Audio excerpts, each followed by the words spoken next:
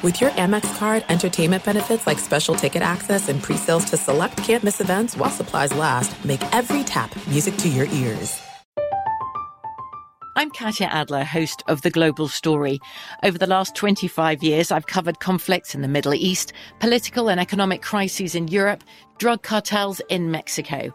Now I'm covering the stories behind the news all over the world in conversation with those who break it. Join me Monday to Friday to find out what's happening, why, and what it all means. Follow The Global Story from the BBC wherever you listen to podcasts. When you buy Kroger brand products, you feel like you're winning. That's because they offer proven quality at lower than low prices. In fact, we guarantee that you and your family will love how Kroger brand products taste, or you get your money back. So next time you're shopping for the family, look for delicious Kroger brand products, because they'll make you all feel like you're winning. Shop now, in-store, or online. Kroger, fresh for everyone. Live Nation presents Concert Week.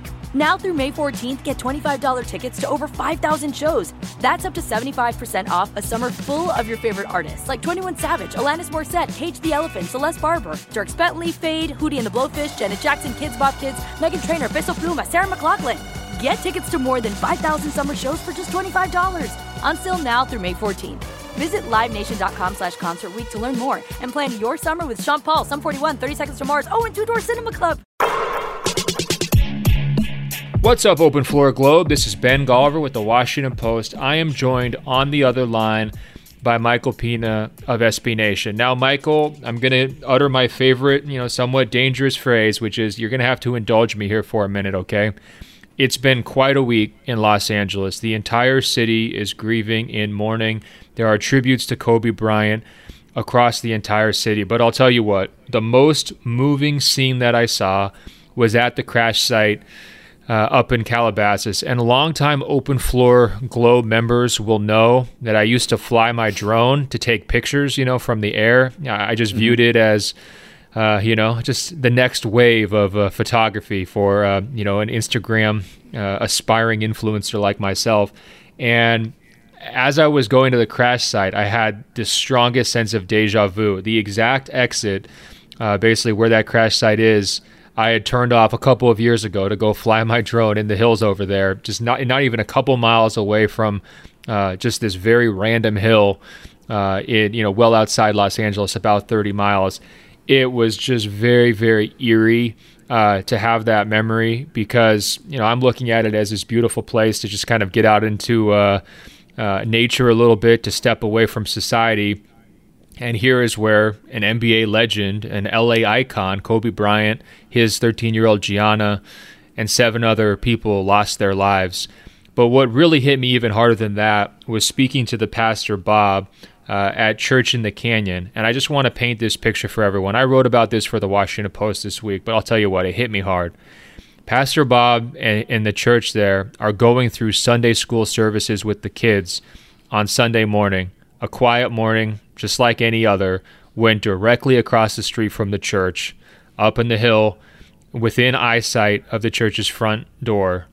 The helicopter just falls out of the sky. They could hear it inside the church. The entire congregation, the kids, all go out to the parking lot. It's clear immediately. There's a fireball. There's a fire starting. Even before the first responders got there, everyone present realized that there were not going to be any survivors. And within that moment, Pastor Bob led his congregation, 75 people, in prayer in the parking lot. I mean, if that doesn't hit you, I don't know what does. But what happened over the next 3 days is even more remarkable to me. I think that a lot of fans across Southern California, in the first 24 hours especially, struggled to cope with this idea of, did it really happen? And many of them wanted to go see it for themselves to believe it. And then as time passed, I think many of them just wanted to go to that spot and pay their respects. So we're talking about a random, exurban community well outside of downtown Los Angeles, heading towards Malibu, heading up towards Santa Barbara. That's really famous for being mentioned in a Drake song and being the home of the Kardashians, kind of an exclusive enclave where when you're driving down the freeway, you see the fancy luxury auto car dealerships just kind of like one after another. fans from everywhere started pouring to that location to hold vigils. You bring flowers, bring candles, cry, share Kobe memories. And Pastor Bob realized pretty quickly that the fans weren't going to stop coming, and it was going to be a big scene.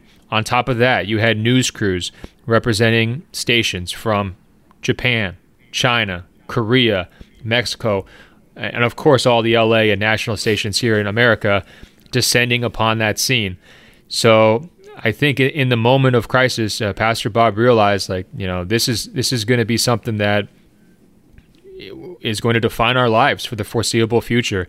So he sets up stands offering free water, free coffee, fruit, refreshments. He opens up the church for anyone who needs to go have a moment of silent reflection or prayer. He counsels people who are grieving. He brings out power strips so that people can charge their cell phones. He allows the media trucks to park park in front of his parking lot at all hours of the day. And there are some people, frankly, who wanted to sleep on the spot. They didn't want to go home afterwards. And so he, is kind of talking to people and letting them know they should go home and get a good night's sleep. Is an unbelievable response to me from the pastor and from that church community. I can't imagine being in that situation of having a helicopter fly out of the sky. And I think I really took away two lessons, Michael. I mean, first of all, it's the most obvious lesson. It's about the preciousness of life, right?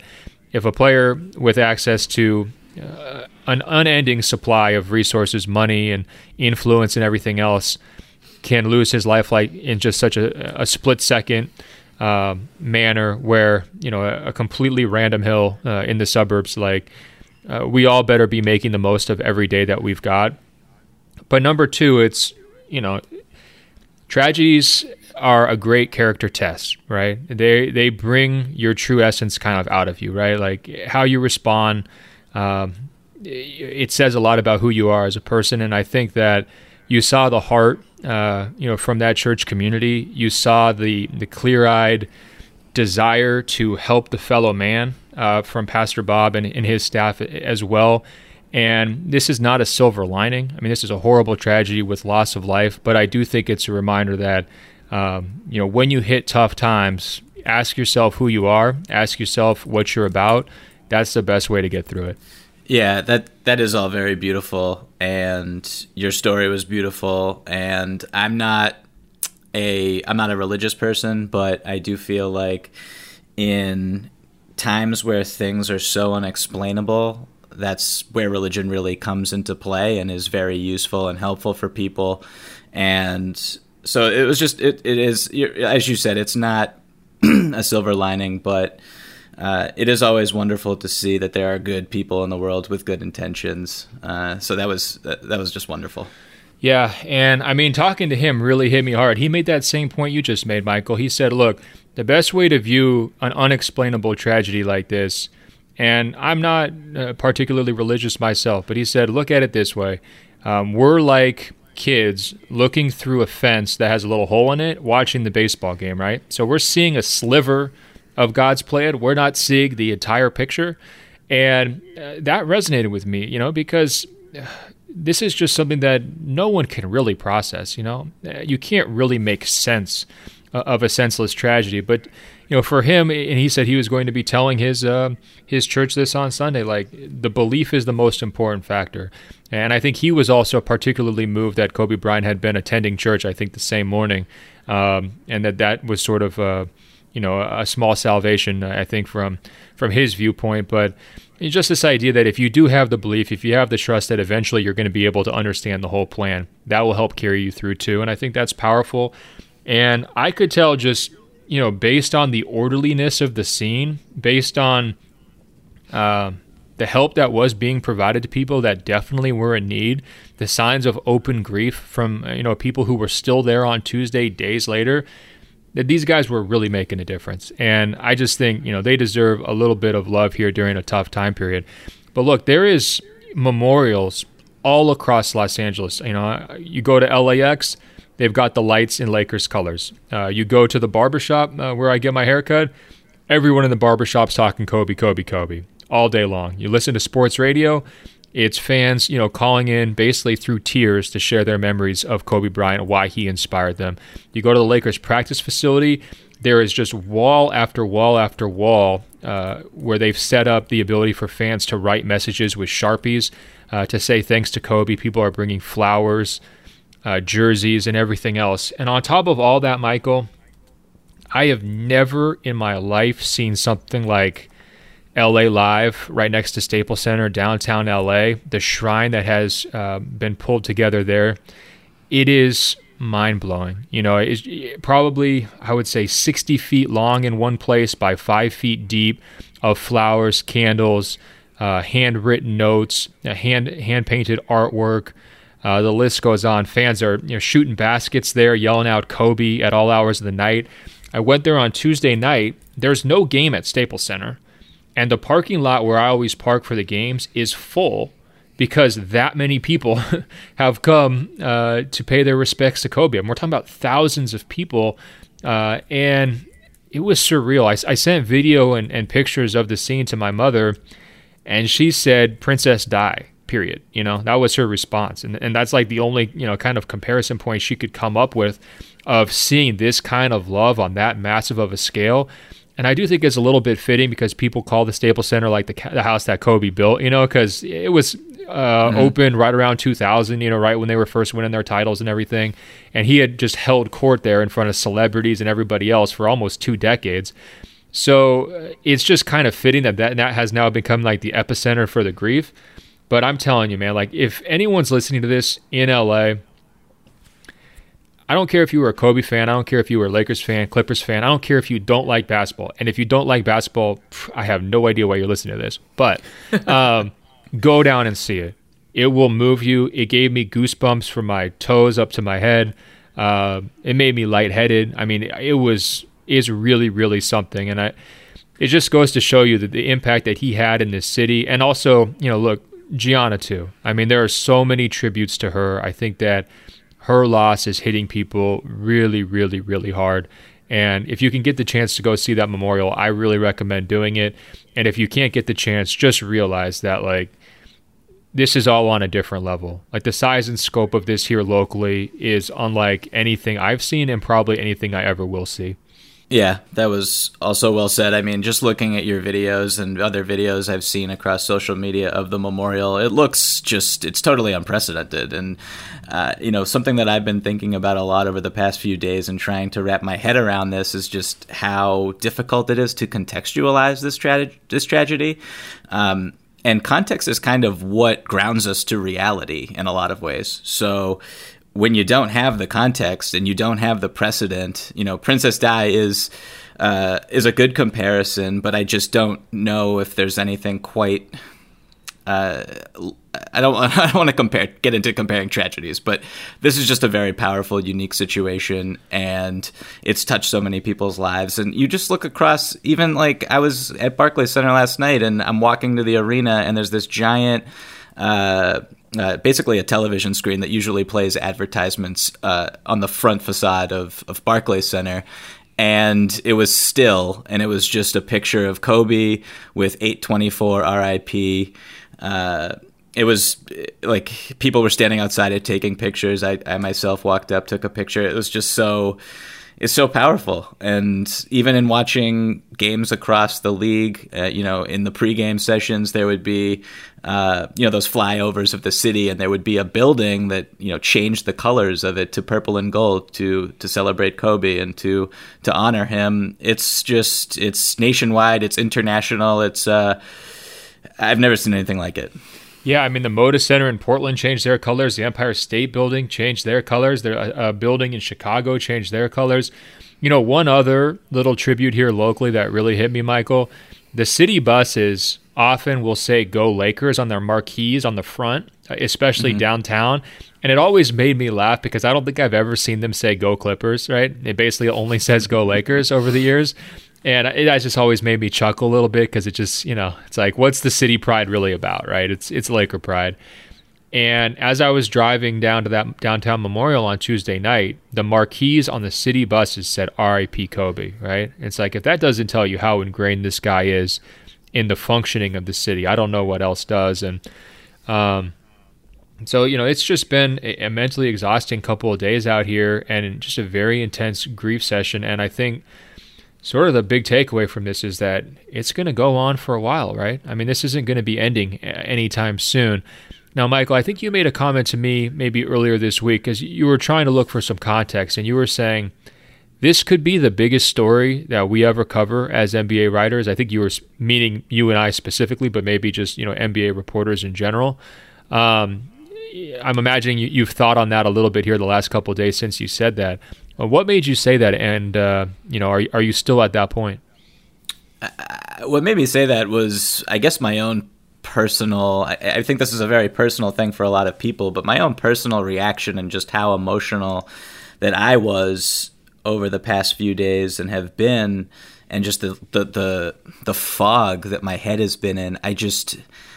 I haven't been able to, every morning I wake up and I usually have a game DVR'd from the night before, and I wake up and I watch it and I take as copious notes as I possibly can. And this whole week, it's just that all felt like a completely futile exercise. Like I would wake up as normal, put a game on, and I just couldn't. Like I'm looking back at my notebook right now, and it's like, a couple sentences for each quarter, and they're not even legible. And I think just beyond myself, like a lot of people who were alive and actively covering the NBA or can remember back in '92 when Magic Johnson was diagnosed with HIV, that's kind of the big basketball story that is most comparable in terms of just shock and transcendence. And this is obviously a not to make light of that with Magic, but this is obviously a more tragic scenario. And I just don't know how anything could be more powerful and how anything could draw so many memories out of so many people. And I just can't even fathom a story that is larger than this one. Can you? I mean, I don't want to fathom it. I can tell you that much. I mean, there's so many things that come together, from the horrific way, from Gianna's inclusion, from the fact that he's still so young, from the fact that he grew up in LA since the age of 17, always being in the public eye, the fact that he played for a franchise for 20 years, and so he's got all of, 2 decades worth of loyalty built up. The fact that he's going to be regarded by basically anyone as a top 10 or 15 player in NBA history. So, the size and scope of his skill level. No, man, it's a lot. Like, I've been struggling for comparison points too. Like Tupac, he's a kind of a guy where, like, he lived on for decades after his death, and it took on this mythic quality. And I think that's what's going to happen with Kobe and Gianna too, frankly. One thing I've been doing here, trying to like process this grief, is like I've been letting my mind wander and like building up Gianna as like the greatest WNBA player in history, right? Like in my mind, she's already like a 5-time WNBA MVP, and she's won 3 titles, and we're comparing her to Cheryl Swoops. Like that's kind of where my mind's gone with this. And I think, grief and tragedy does weird things to you, and maybe that's just one coping mechanism. What we are seeing though, Michael, is steps being taken by, central figures here to kind of, for lack of a better phrase, move the conversation forward, right? Take the next step. And so we actually saw public statements from Vanessa Bryant, Kobe's wife, Jeannie Buss, Lakers owner, and then the Lakers themselves. And it had been a real blackout period from a media standpoint from all of the major figures here, from basically Sunday when the news broke until Wednesday or Thursday as they started to open things up. I'm just going to read their statements. I think it's important. Vanessa wrote, "My girls and I want to thank the millions of people who've shown support and love during this horrific time. Thank you for all the prayers. We definitely need them. We are completely devastated by the sudden loss of my adoring husband, Kobe, the amazing father of our children, and my beautiful, sweet Gianna, a loving, thoughtful, and wonderful daughter and amazing sister to Natalia, Bianca, and Capri. We are also devastated for the families who lost their loved ones on Sunday, and we share in their grief intimately. There aren't enough words to describe our pain right now. I take comfort in knowing that Kobe and Gigi both knew that they were so deeply loved. We are so incredibly blessed to have them in our lives. I wish they were here with us forever. They were our beautiful blessings taken from us too soon.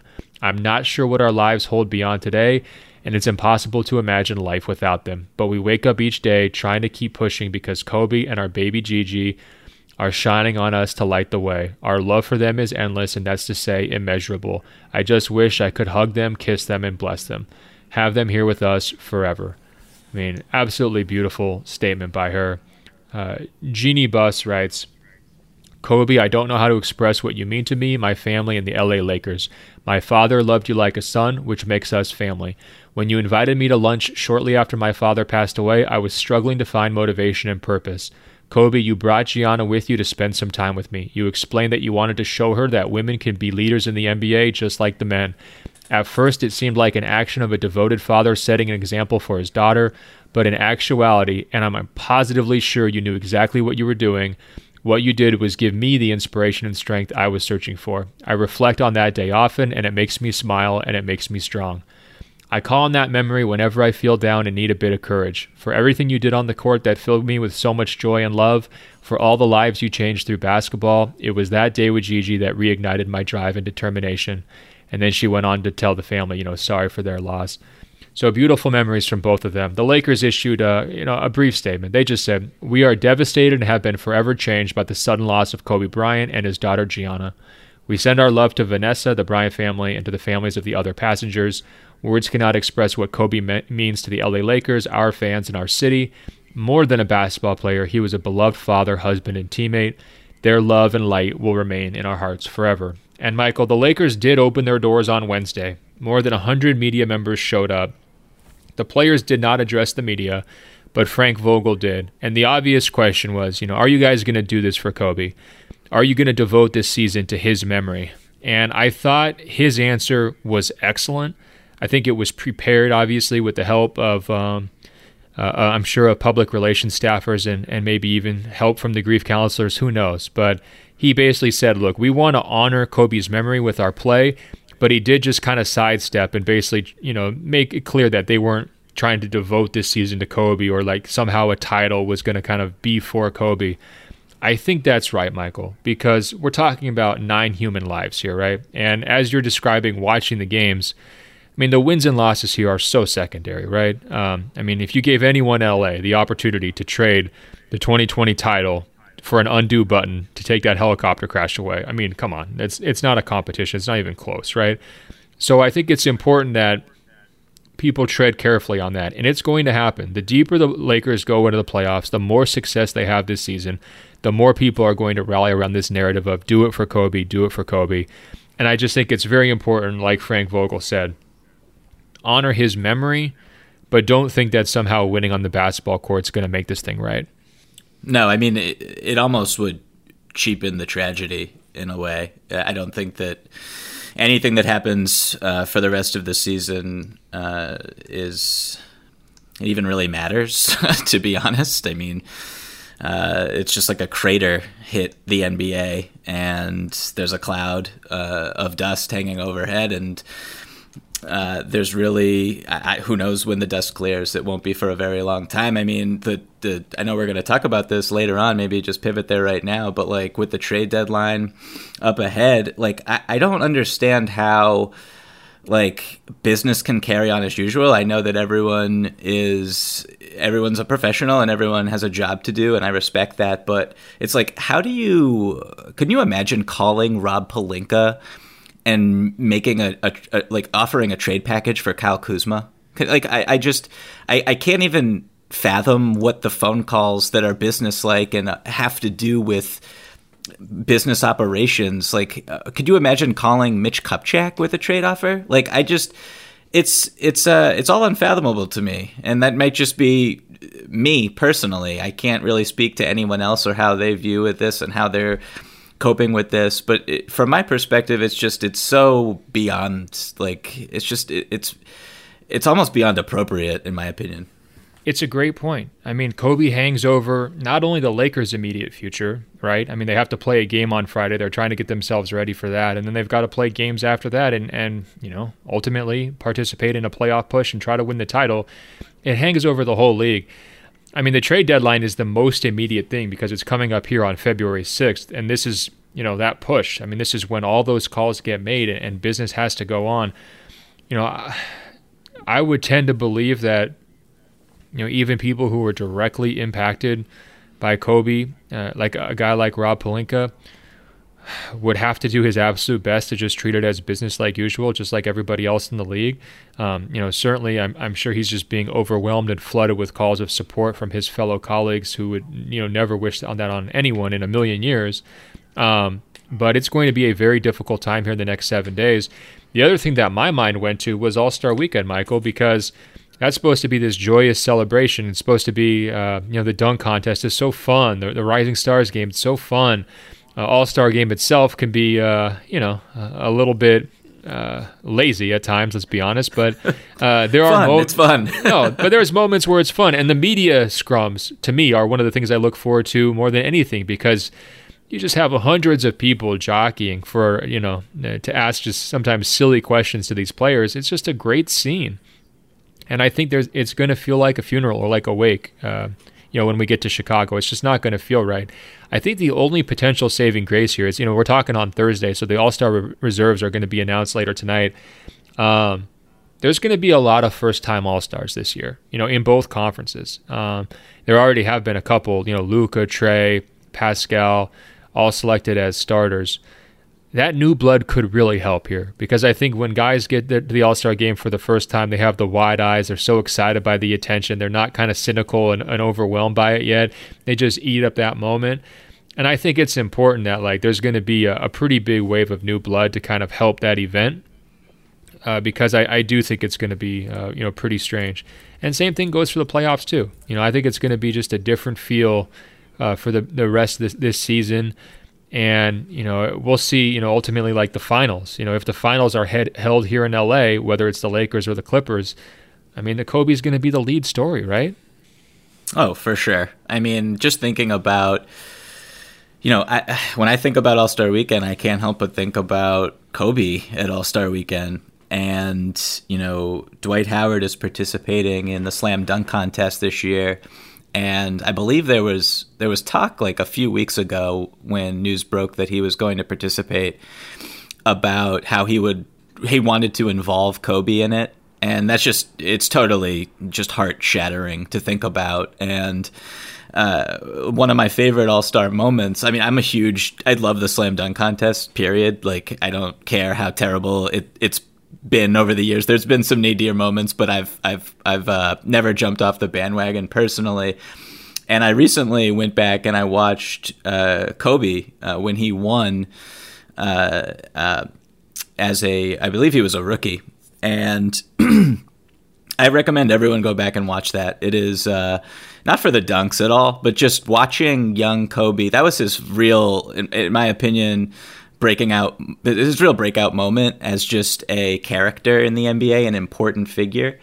And, what I would love to see is and would probably make me cry on the spot, is if everyone who participates does his famous between the legs dunk as their first dunk. Because I'm pretty sure everyone except maybe Dwight probably can't do it, but everyone else who's participating can certainly do it easily. And it would just be a beautiful, touching honor if that happened. I didn't even think about that. There's going to be Kobe tributes in the dunk contest. That's a phenomenal idea.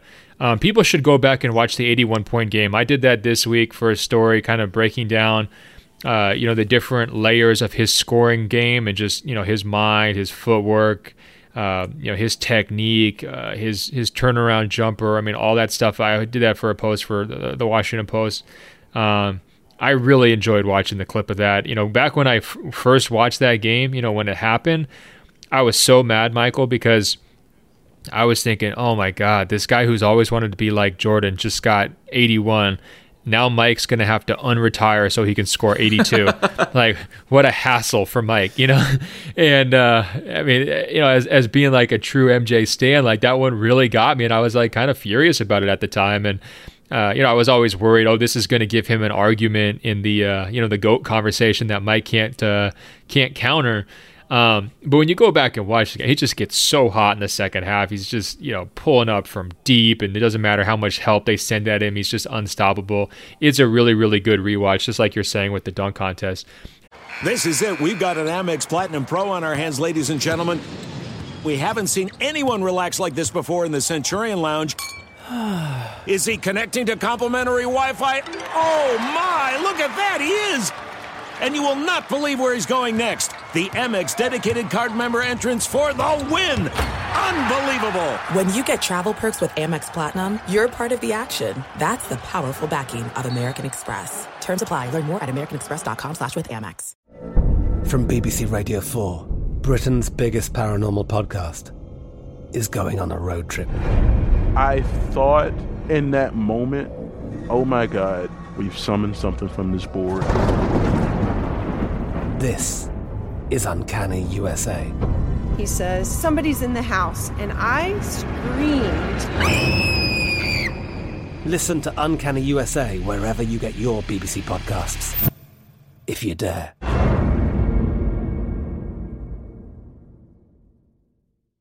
Live Nation presents Concert Week. Now through May 14th, get $25 tickets to over 5,000 shows. That's up to 75% off a summer full of your favorite artists like 21 Savage, Alanis Morissette, Cage the Elephant, Celeste Barber, Dierks Bentley, Fade, Hootie and the Blowfish, Janet Jackson, Kidz Bop Kids, Meghan Trainor, Peso Pluma, Sarah McLachlan. Get tickets to more than 5,000 summer shows for just $25. Until now through May 14th. Visit LiveNation.com/Concert Week to learn more and plan your summer with Sean Paul, Sum 41, 30 Seconds to Mars, and Two Door Cinema Club. Okay.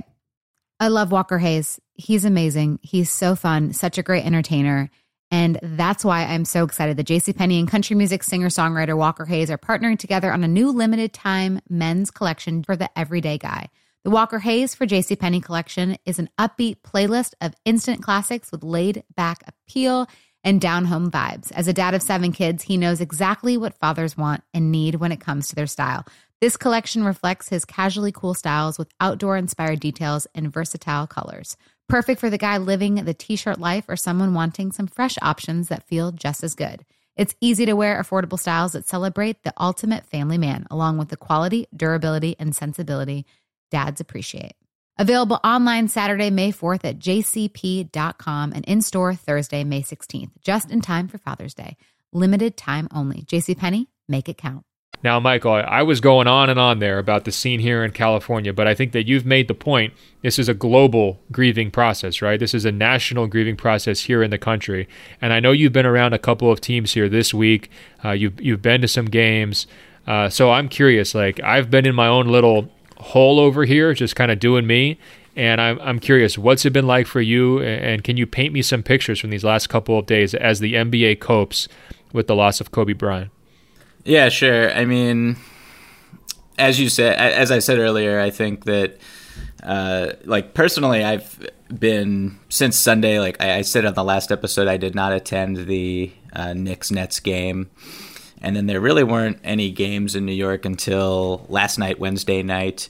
The Knicks played the Grizzlies. I did not attend that game. I went to the Nets Pistons game, and there were a lot of questions still, primarily in the pregame pressers with both coaches about Kobe, how the teams were coping, what the response was from players over the past few days. And Kenny Atkinson, head coach of the Brooklyn Nets, basically talked about how they practiced the day before. And he thought it was just a therapeutic experience to get back into a routine with the guys, play basketball, let their heads clear a little bit. He said that Kyrie Irving was more quiet than normal, but he participated, and then he also played in last night's game, as a lot of people saw. It was nationally televised on ESPN, and he was fighting back tears in the post-game interview.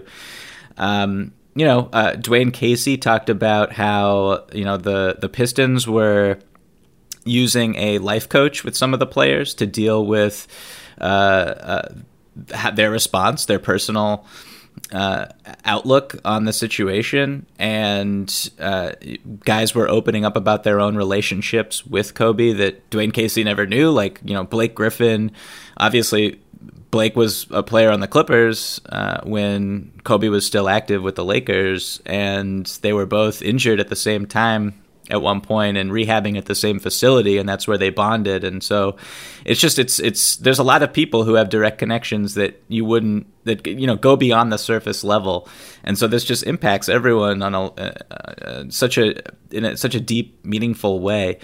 I would say the scene just in the locker rooms and on the floor, I would say it was pretty normal. I don't know what was going on in everybody else's head, but like, I think I was in the visitors' locker room with the Pistons, and it was guys were cracking jokes, guys were playing music, guys were taking care of their extra tickets for family members and friends, and it was pretty business as usual. The Nets did have a tribute for Kobe and Gigi. Can I ask you about that? I saw the pictures. I mean, what was that like, seeing that, and describe it for people in detail? Yeah, sure. So I believe it was in December. Kobe and Gigi were at a Nets Hawks game because Trae Young was Gigi's favorite player, and they sat courtside. And so what the Nets did to honor them was they didn't let anybody sit in those seats, and they were just empty for the entire game. And before the game began, they shone a spotlight on the seats. And I was actually at the game. My wife is from Michigan, and she comes to the Pistons games every year whenever they're in town. So she bought God bless her, by the way. I mean, that's no small sidebar. God bless your wife and her heart. I mean, unbelievable. But continue. I know. She can't name a player on the team, but she comes. And so her seat was a lot better than where they sit the media. So usually I'll sit next to her because, truth be told, Barclays Center is not selling out games at the moment. So I'll just sneak down and sit next to her. So we took everything in, the pregame ceremony. The Nets were celebrating the Chinese Lunar New Year at the game. So there was a string orchestra, and they were young Chinese children. And the lead, I guess, violinist, I want to say, was wearing a Kobe jersey, and she couldn't have been older than 8 years old. And so it was very emotional, the whole thing. And it was a beautiful thing to take part in. And, again, just going back to all the games that I've tried to watch over the past few days, the pregame ceremonies. I mean, Philadelphia was also just very, very powerful. Obviously, where Kobe's from and where he went to high school. It's a thing that's just impacted everyone across the league and every city, every fan base. Whether or not you liked Kobe or didn't like Kobe, it doesn't matter. It's just a universal thing that everyone's kind of taking in together. And that's very well said. I mean, look no further than the jersey numbers, right? Guys changing away from number 8 or number 24, or some guys wearing 8 or 24 for one game in the first game back on the court. I always thought the jersey number was like one of the most personal aspects of sports at every level. I mean, even going down to like micro soccer and, pee-wee baseball and everything else, like the jersey number matters to basically everyone who puts one on, right? And for professional established athletes to be like, I can't wear this number anymore, right? On the drop of a hat. And for the NBA to be wise enough to say, look, if you want to change your number, we're going to waive all the rules. Go ahead and change it. We'll make it happen. I mean, that's just one more layer to, I think, the tributes that you're seeing from the basketball community.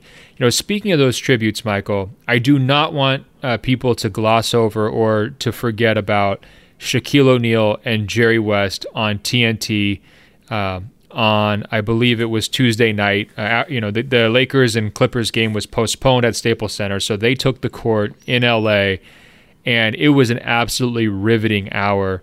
To me, I have never been the world's biggest Shaquille O'Neal fan. I thought some of the rap stuff and Kazam and all that was just like, when it was happening, it was a little bit corny. He's a big guy. I didn't play center, so it was like kind of harder to relate to him. Obviously, our body types are probably a little bit different, so it's like not a real natural connection there. And yet, I thought that was the highlight of his entire career for me. And, I've interviewed him at certain times. I probably even aggravated him with my questions at certain times. I have, he gave me some absolute heaters about Kevin Durant, saying that KD couldn't even talk to him because he hadn't won a title yet. And that kind of made some waves when he told me that a few years ago. Again, I'm not like super close with Shaq, but, I've been watching him play for 20-something years, and I've interacted with him for multiple stories along the way. I guess that's my point. And I've never felt more personally drawn to him than I did watching him on TV on Tuesday night.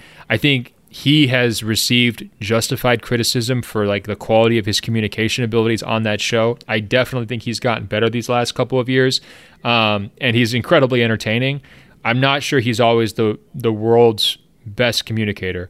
On that night, it was a grand slam. I mean, the notes that he hit were so important. I mean, first of all, I think people know the visual of just him crying in public and, a big guy being open with his emotions. I think that's very powerful, very important.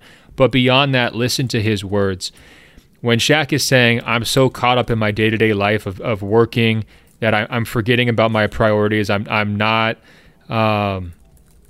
making the right amount of time to check in with Kobe. And he said they hadn't really spoken since Kobe's 60-point game. You could tell that that's part of the reason why he was hurting so badly. I mean, he called it like a triple stabbing to the chest, right? And that's a valuable message that every single person can learn from, and certainly it's one that I've taken to heart. It's like we all get so wrapped up in our day-to-day lives of working. So many of us, I think, are probably feeling overworked, whether they're students or professionals. And for Shaq to be out front saying like, look, let's remember the priorities, I thought that was really big. But I think even bigger than that was his closing message, where he's basically saying, look, Kobe was like my younger brother. I have a real younger brother. We beef all the time in real life, and Kobe and I beefed, right? And that was just, a brotherly relationship. And then, Shaq said something along the lines of, there's a lot of people out there who are going to talk about, like Kobe versus Shaq or like this long-standing feud or everything else. And he's like, look, we need to put that to bed. That's not how it was. This was a typical brotherly relationship. I care about him. He cared about me. We were able to have mutual respect. I thought that was just a monster statement from Shaquille O'Neal, because it's something that has dominated headlines for 15 years. It obviously led to their divorce. I mean, the tension in their relationship was very real. It forced Shaquille to be traded to Miami. It changed the entire narrative of his career, right? It changed Kobe's entire narrative. And for him to show public forgiveness was just huge. And for him to let everybody know, like, just like behind the curtain into their relationship in that moment was so powerful. I know there's so many Kobe fans out there, so many Lakers fans, so many Shaq fans out there that needed to hear those words. And man, I was just blown away that he was able to say all those things. And, I just went on for like 3 minutes there. I didn't even get to Jerry West, and he was crazy good too. No, I mean, that hour was maybe the best and most important hour of television that I'll ever see. I mean, it started just with, I couldn't believe, first of all, looking at it, how visually emotional it was for them to be sitting at center court at Staples Center. I was not expecting that from the jump. So already I'm very emotional. And then for Shaq to kick it off, he basically just opened a vein, and he was as honest as he's ever been. He was as authentic as he's ever been. And as you said, to see this guy cry on national television and not care, and to speak about his regret of not getting to laugh at Kobe's Hall of Fame ceremony, and seemingly rectify a relationship that, I was surprised to hear him say that they had not talked since the 60-point game. Like, that was not recently. That was a few years ago. So, as you said, I think that certainly added to his own individual pain. He brought up the loss of his sister, his younger sister, the loss of a parent. So it was very emotional. Going on to Jerry West really quick, I was stunned the whole time, and I think everyone watching was stunned. Hearing that man be as open as he was, say things that he's never said before, talk about, I just imagine, I might be wrong and naive about this, but I imagine that when you get to be as old as Jerry West is, that your perspective about death changes a little bit because you've seen it more in your life, and a lot of people who you love and a lot of your friends have passed on. And for him to be that emotional and say that he would never get over this, and say it on national television as he did, bawling his eyes out for half an hour, it was something I will never, ever, ever forget. No, Jerry West, I mean, he hit so many different notes. I mean, telling this story about counseling Kobe not to go play for Donald Sterling. My other favorite story from Jerry West was during his courtship of Shaquille O'Neal.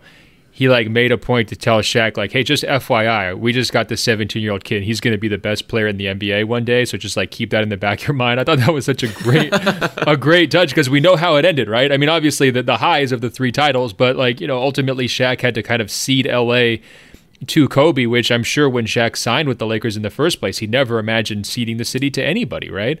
I thought that was a great detail. Jerry West describing basically the father-son-like relationship they had as Kobe was sort of searching for mentorship in his career. I mean, it just hit really, really hard. Jerry West, and the other thing that struck me,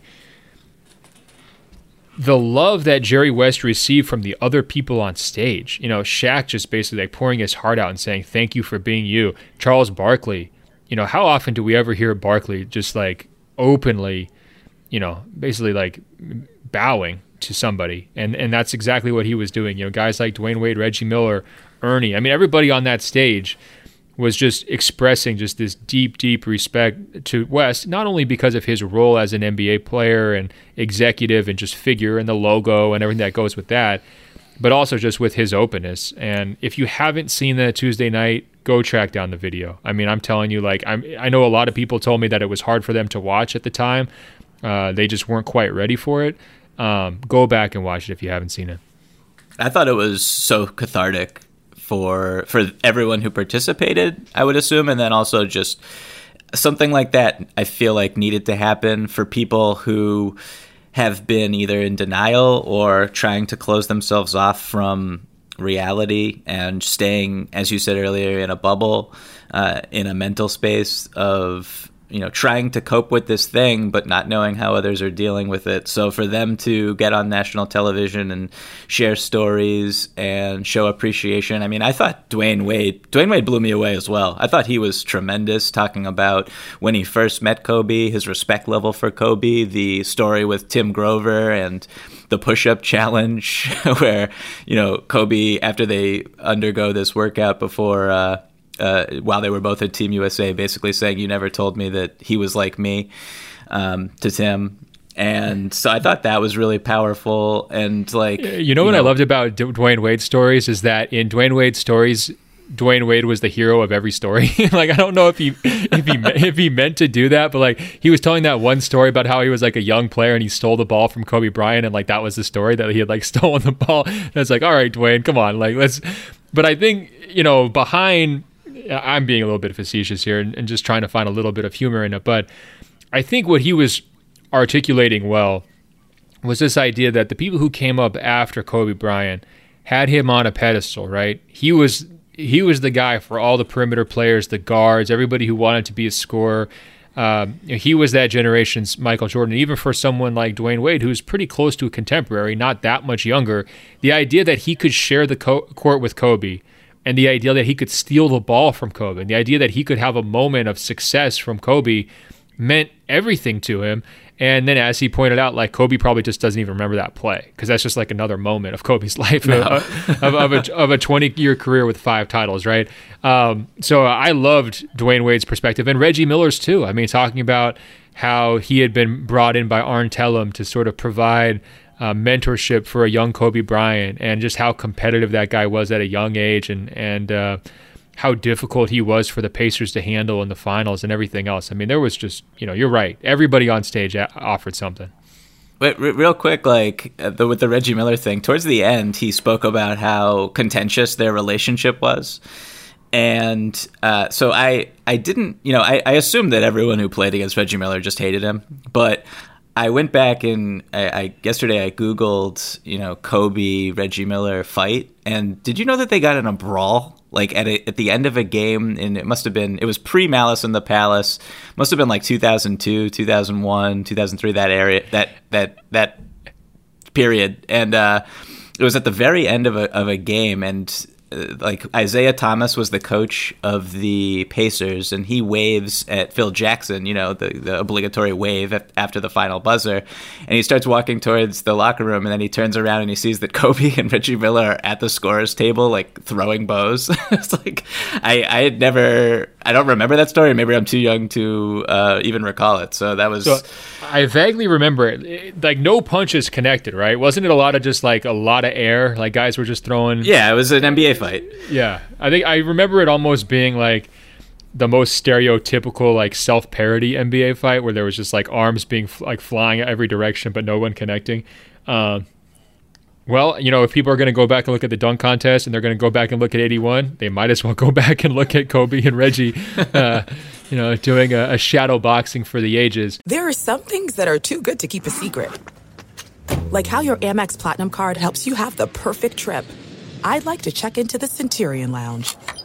Or how it seems like you always get those hard-to-snag tables. Ooh, yum. And how you get the most out of select can't-miss events. With access to the Centurion Lounge, Resi Priority Notified, and Amex card member benefits at select events, you'll have to share. That's the powerful backing of American Express. Terms apply. Learn more at americanexpress.com/withAmex. I'm Katya Adler, host of The Global Story. Over the last 25 years, I've covered conflicts in the Middle East, political and economic crises in Europe, drug cartels in Mexico. Now I'm covering the stories behind the news all over the world in conversation with those who break it. Join me Monday to Friday to find out what's happening, why, and what it all means. Follow The Global Story from the BBC wherever you listen to podcasts. Live Nation presents Concert Week.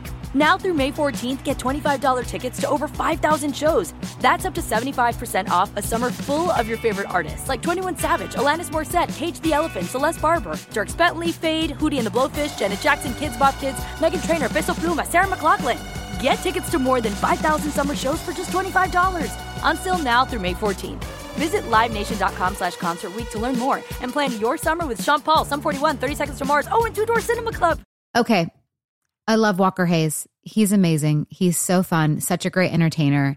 And that's why I'm so excited that JCPenney and country music singer-songwriter Walker Hayes are partnering together on a new limited time men's collection for the everyday guy.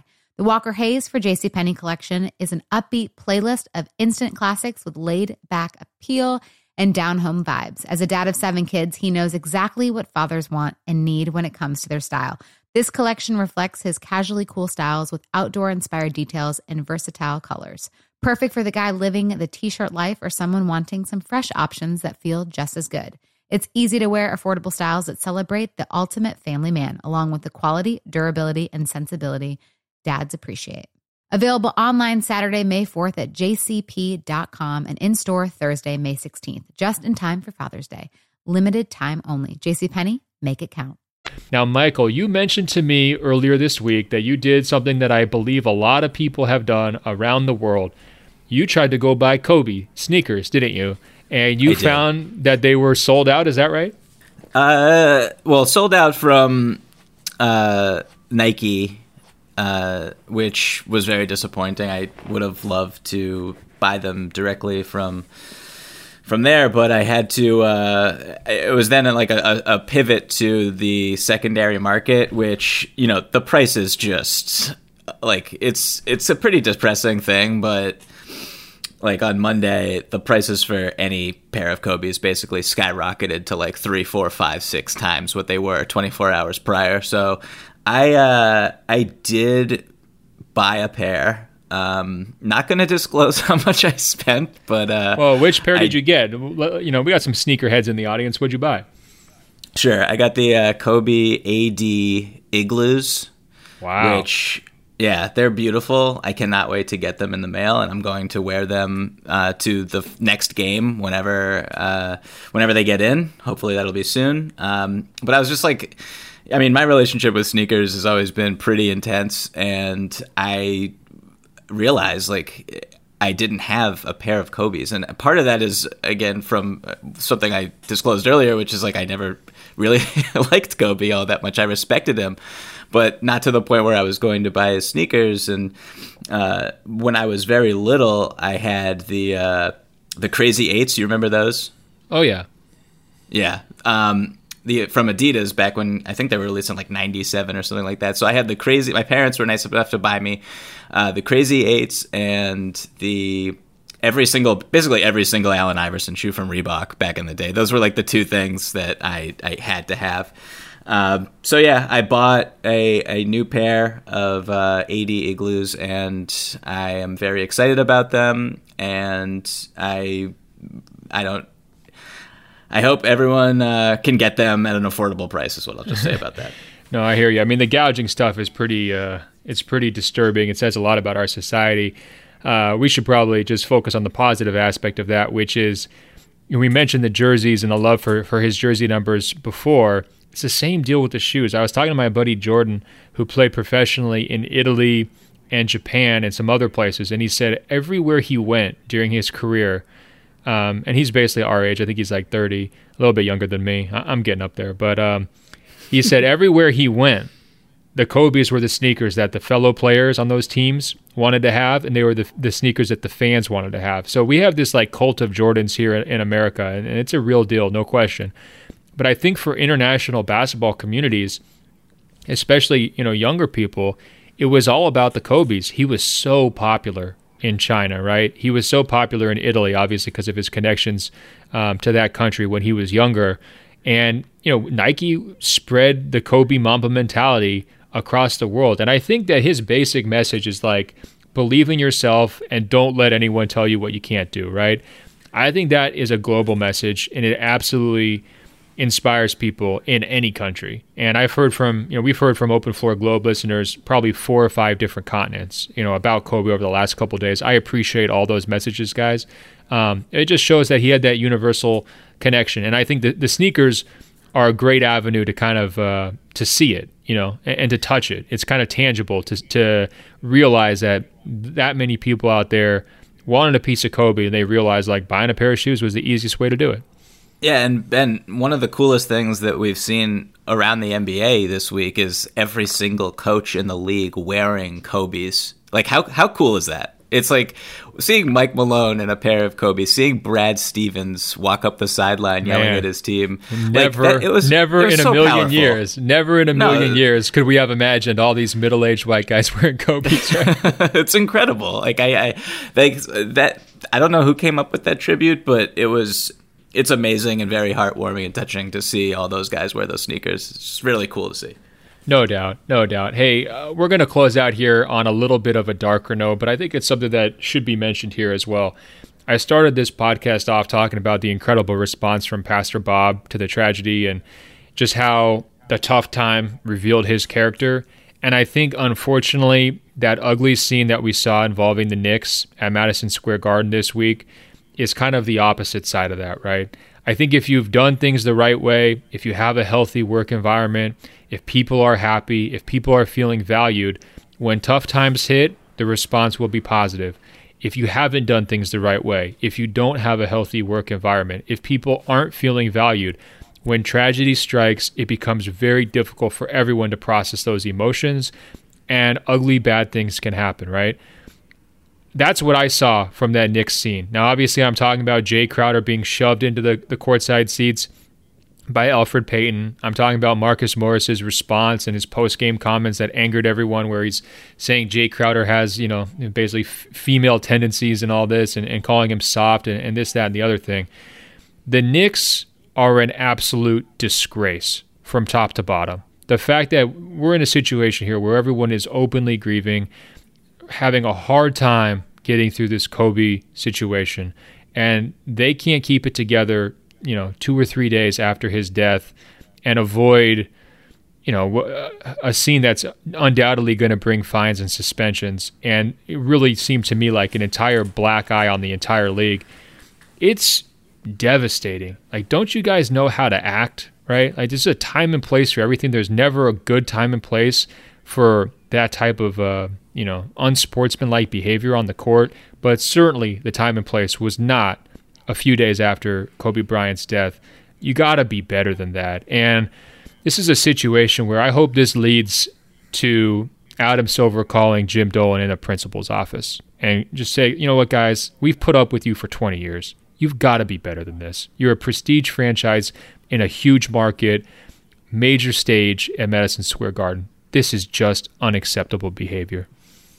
Not having hot water in the visitors' locker room after the game also was just a classic MSG touch. And the sell the team chants that rained down at MSG when James Dolan got up to leave his courtside seats were also powerful. And there's a reason, there's a reason why I went to the Nets game instead. Obviously my wife was there, so that was probably number one, I should say. But like anytime that both teams are playing at the same time, I typically go to the Nets just because it's there's a more competent basketball product on the floor for sure, and then just everything about MSG is just not what you want. And last night you just saw it, and as you said, Ben, the timing just like despicable. Like yes. I mean, Jay Crowder should not have taken that corner three, but do we really like? You know what I've seen over the past week and in games that I've seen players helping other players up on other teams who have fallen over, and I haven't really seen that in all the years I've watched the NBA. Like in the middle of a possession, I've maybe seen it like, I don't even know, maybe 5 times, and in the past week I've seen it like 3 or 4. And for that to happen with at the end of that game with the shove to the ground and then the fracas and then the like if okay, so even if that were to happen, like just end it right there. For them to spill into the post-game conversation and just own and not apologize for what transpired was just like doubling down on stupidity. I second everything that you're saying. It was a very embarrassing thing, and the timing just could not have been worse. Exactly. And I mean, that's the thing, like they owe an apology to everybody. Right? I mean, the whole league, all their partners, everything else for how they conducted themselves. And that's women. Why I think, and yes, of course, the women, no question about that. That's why I just kind of go back to this idea of like, if you have this toxic environment, it can come out in different ways. I understand the Knicks players are probably frustrated at Kobe's death too. There's probably some of those guys who didn't even want to take the court. I get those feelings, but to have it spill out at that time, I don't think it was coincidental. And I think it just really highlights the awful state of that franchise and their very kind of premier role within the league. And it's rubbing off on everyone else, I mean, to me, I understand fining the players for their behavior. If I was Adam Silver, I would consider fining the whole Knicks organization for how that went down. It's just, you talk about what's like the best interests of the game. Are you like damaging the credibility of the sport? That kind of stuff. I think it transcended up to that level. I'm not trying to be melodramatic or over the top here. I just think that can't stand, And we've seen the Knicks time after time, flagrant fouls, flagrant twos this season. Enough is enough, okay? And I hope Adam Silver takes this one seriously, and we'll see what the punishment looks like. But I was just thoroughly disgusted by the whole scene. And on that bright note, Michael, we've reached the end of another Open Floor podcast. Thank you for walking me through everything in kind of a coast-to-coast manner here on this show. Guys, email us, openfloormail@gmail.com, openfloormail@gmail.com. Next week, we're going to have the All-Star reactions, your emails on the All-Stars and everything else. We'll probably have a little bit of discussion about the Lakers' first game, which is going to take place on Friday night against the Portland Trailblazers. You guys can follow Michael on Twitter and Instagram at Michael V as in Victor Pina. You can follow me on Instagram at Ben.Golliver. I'm on Twitter at Ben Golliver. You guys can go to our page on Apple Podcasts by searching for Open Floor. That's 2 words. When you find it, scroll down. It will say rate and review. Tap 5 stars. It's just that easy to help us spread the word. Hey, Michael, until next week, I will talk to you. Talk to you soon, Ben.